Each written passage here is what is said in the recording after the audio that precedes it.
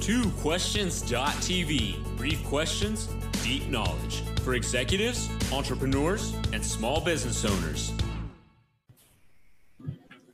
Welcome to 2questions.tv. I'm Susan Baroncini-Moe. Joining me today is Greg Brown, a best-selling author, inspiring speaker, and award-winning expert on leadership, resilience, and change. One of my favorite topics.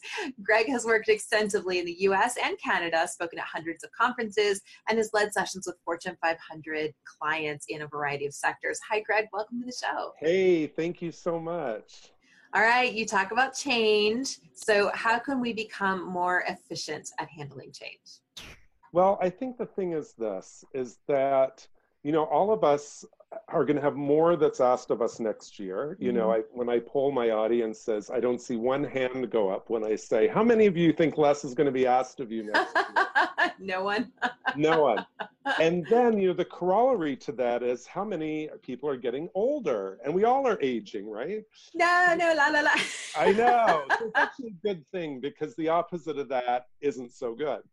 Yeah. But the challenge that happens as we age is our energy shifts and changes, right? Mm-hmm. And our lives become more complex. When I was 20, like in my 20s, as probably you might remember, I don't think I slept at all in my 20s. At least I don't remember sleeping. Right. I don't remember it being important to sleep. Yeah. Whereas now in my early 50s, I'm like, oh, I can't wait to go to bed. And then, I'm actually looking forward to going to bed now. But now you can afford a really good bed. Exactly. And so the reality is the only way to handle all this rapid pace of change is to be more efficient. Yeah. And some of the ways to do that involve, and before I get into those, I guess the other piece I want to say is, people think they're really handled change well. Like everybody I talk to says they handle change well. And yet not one person handles change well when there's a negative impact on them. Right. And that's when we get stuck. That's when we slow down. So when it's your idea, of course it's a good idea to change and you respond very efficiently to that. Yeah. When it's someone else's idea, it's a completely different story. Or when it's imposed upon you. Right. And just like your clients probably talk to you about, dealing with all those disruptions on a day-to-day basis is the challenge. Yeah. So to get efficient with it, it's really looking at how do we respond quickly? And there's a couple of things we can do. One of the pieces I think that's really important is, be very aware when we're getting stuck in the emotional aspect. Yes, there's always an emotional aspect of change. And yes, you're always going to have a negative reaction to bad changes that happen to you or that imposed upon you. However, sometimes we try to rush through those and think, let's put a positive spin on this. Yes. Let's do that. Hey, don't feel the bad. Don't feel the bad. Yeah. And, I love positive thinking as much as the next person. And yet, this as an executive coach. Sometimes you got to stick in the muck. Yeah. And if you don't stick in the muck, you're not going to get out of it. And you're just going to stay in that curve, mucky, mucky, muck. So to be efficient, you want to, acknowledge that you're in it and take action while you're in it. And I call it taking a positive approach. So positive approach doesn't mean roses and lollipops and sunshine and rainbows, because not all change is roses and lollipops. Right. Yet, a positive approach is taking action in that face of uncertainty. Mm-hmm. And sometimes we just need to take little steps. And this is an executive coach. People come in with these big, plans and ideas, which are great, and you want to have those. But the only way to get there is to take those little bitty steps on a day-to-day basis. Yeah. And that's what you help people do. And, I always tell people, whittle those big changes down to those little steps to do that and take a positive approach about that. And that's probably, one of the ones that I would suggest. I think the other thing to do is when we get stuck during change, people think they don't know how to handle this. Mm-hmm. And one of the tools that I always remind people to do is to look at how they've handled change in the past. Mm-hmm. And most of those skills are transferable in terms of, if you came to me and said, Greg, I don't know how to work with this client, they're really difficult, blah, blah, blah. I can give you advice and, which we all know advice is not coaching, but if right? And I think the thing is that, first thing I would say to you is, tell me about another difficult client you had and how you handled that. Right. Or people say, I really don't know how to implement this change over here. I'll say, well, tell me about that last new piece of software you had to learn, or that last business how did you manage that? Because those skills are transferable cross-profession, cross-disciplines. Those are my top two things, I think. I feel like I want to see you speak. Oh, thank you. Oh, that's really kind. I get a lot of speakers on this show. I want to see you speak. I'm assuming there are videos on YouTube I can watch. There are. So if you go to my website, www.gregbrown, GREGGBROWN.ca, not .com, .ca. Right. You'll get a country singer if you go to .ca, and they don't look like me or sound like me. If you go to .com, I should say. So gregbrown.ca, there's tons of videos there. And you know, you'll see how I speak, but they also have important nuggets of information. I love that. Good. Which is important. Yeah, absolutely.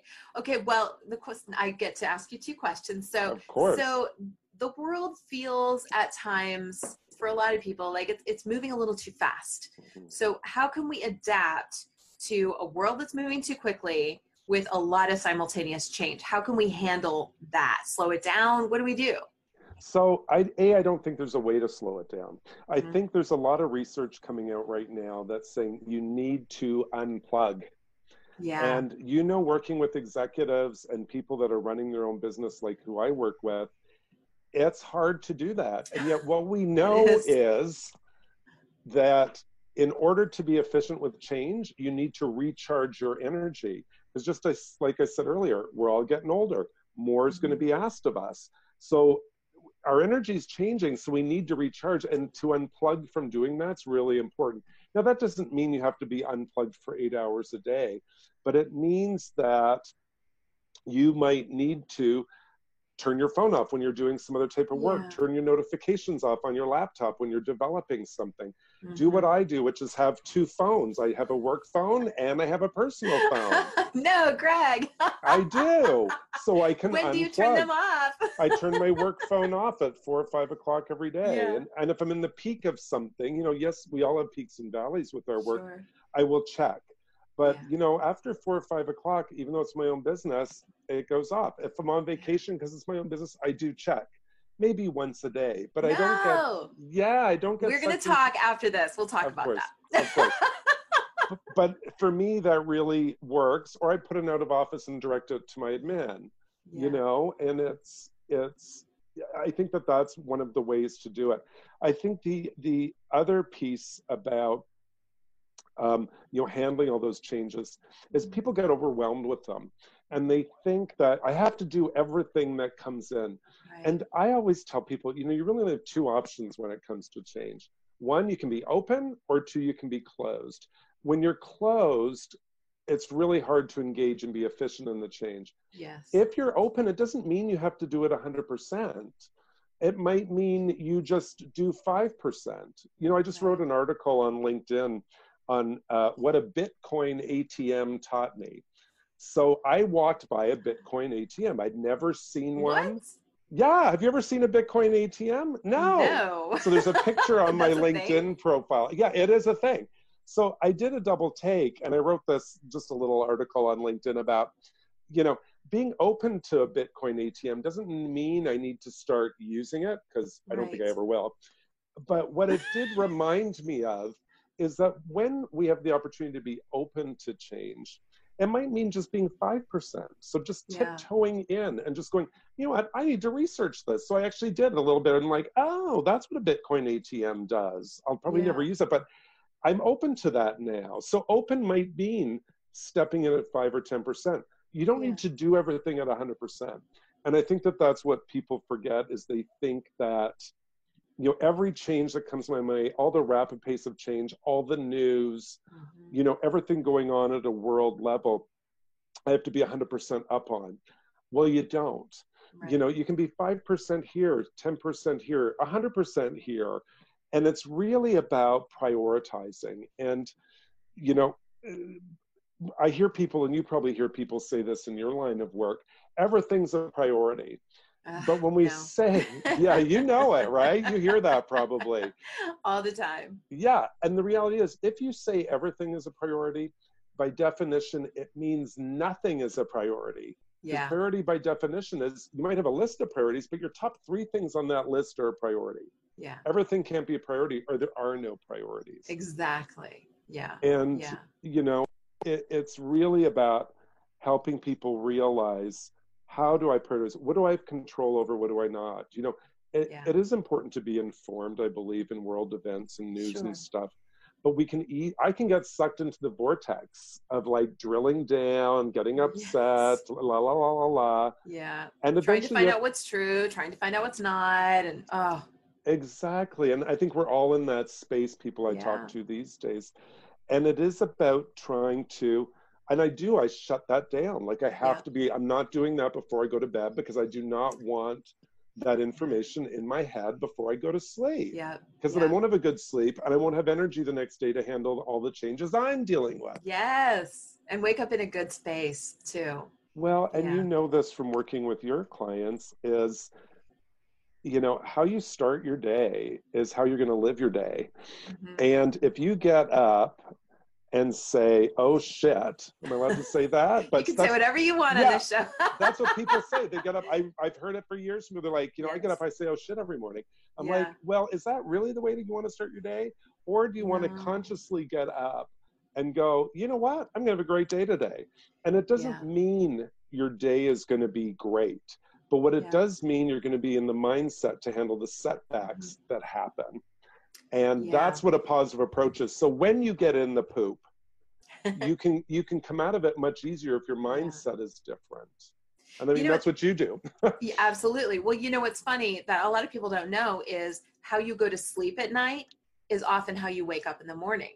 So if you go to sleep at night and you're thinking about all the bad stuff that happened today and you're focused on the negative, you better wake up and do those gratitude exercises, because frankly, you're going to wake up in a crappy mood anyway. Well, and the point, sorry. Oh, I was going to say that I go to sleep listening to stand-up comedy. I go to bed giggling, and then I wake up and I'm happy. That is such a great thing too. I got sucked into watching a bunch of, X Factor, fun, not the funny ones, but the really inspirational ones. Because I watched the funny ones and I'd start to feel bad for everybody. Yeah. But then I'd get sucked in for about an hour watching the really inspirational ones. Yeah. And it does that. And I think the challenge, as I'm sure you find, is people think that's all woo-woo voodoo stuff. And yet we know from the research and the science, and this is neuroscience, it's not voodoo, new age, metaphysical stuff, which I think is good. Yeah. It is the fact that if you deepen the groove in your brain of thinking the right thoughts, when bad things happen, you are more equipped, because your energy and your neurons and your neural pathways are firing in an efficient way versus inefficient. And it's all about being efficient. Yep, neurons that fire together wire together. And that's good old Donald Hebb. Yeah, absolutely. Oh, Greg, why haven't you come on the show sooner? I love your show. This is really fun. Well, come back. I'd love to. You wrote books. Send me some books and I'll read them, and then we can talk about them. Sure. Would love to do that. Well, then we're going to make sure you come back on the show. Greg, we already heard your web address, but repeat it so people know where they can find you. Absolutely. It's Greg Brown, GreggBrown.ca. And please reach out there. I'm also on LinkedIn, Twitter, Instagram, Facebook, business page, everywhere. And I'd love to connect with everybody. Perfect. We're going to have all of those links, all of them, in our show notes for today. So Thank you so much for being on the show, and I look forward to having you back. Thank you so much. It was an awesome experience. All right. That's it for today, everyone. Thanks for watching. We'll see you next time. This has been TwoQuestions.tv. To subscribe to our YouTube channel, learn more about the show, the guests, and our host, Susan Baroncini Moe, visit us at www.twoquestions.tv.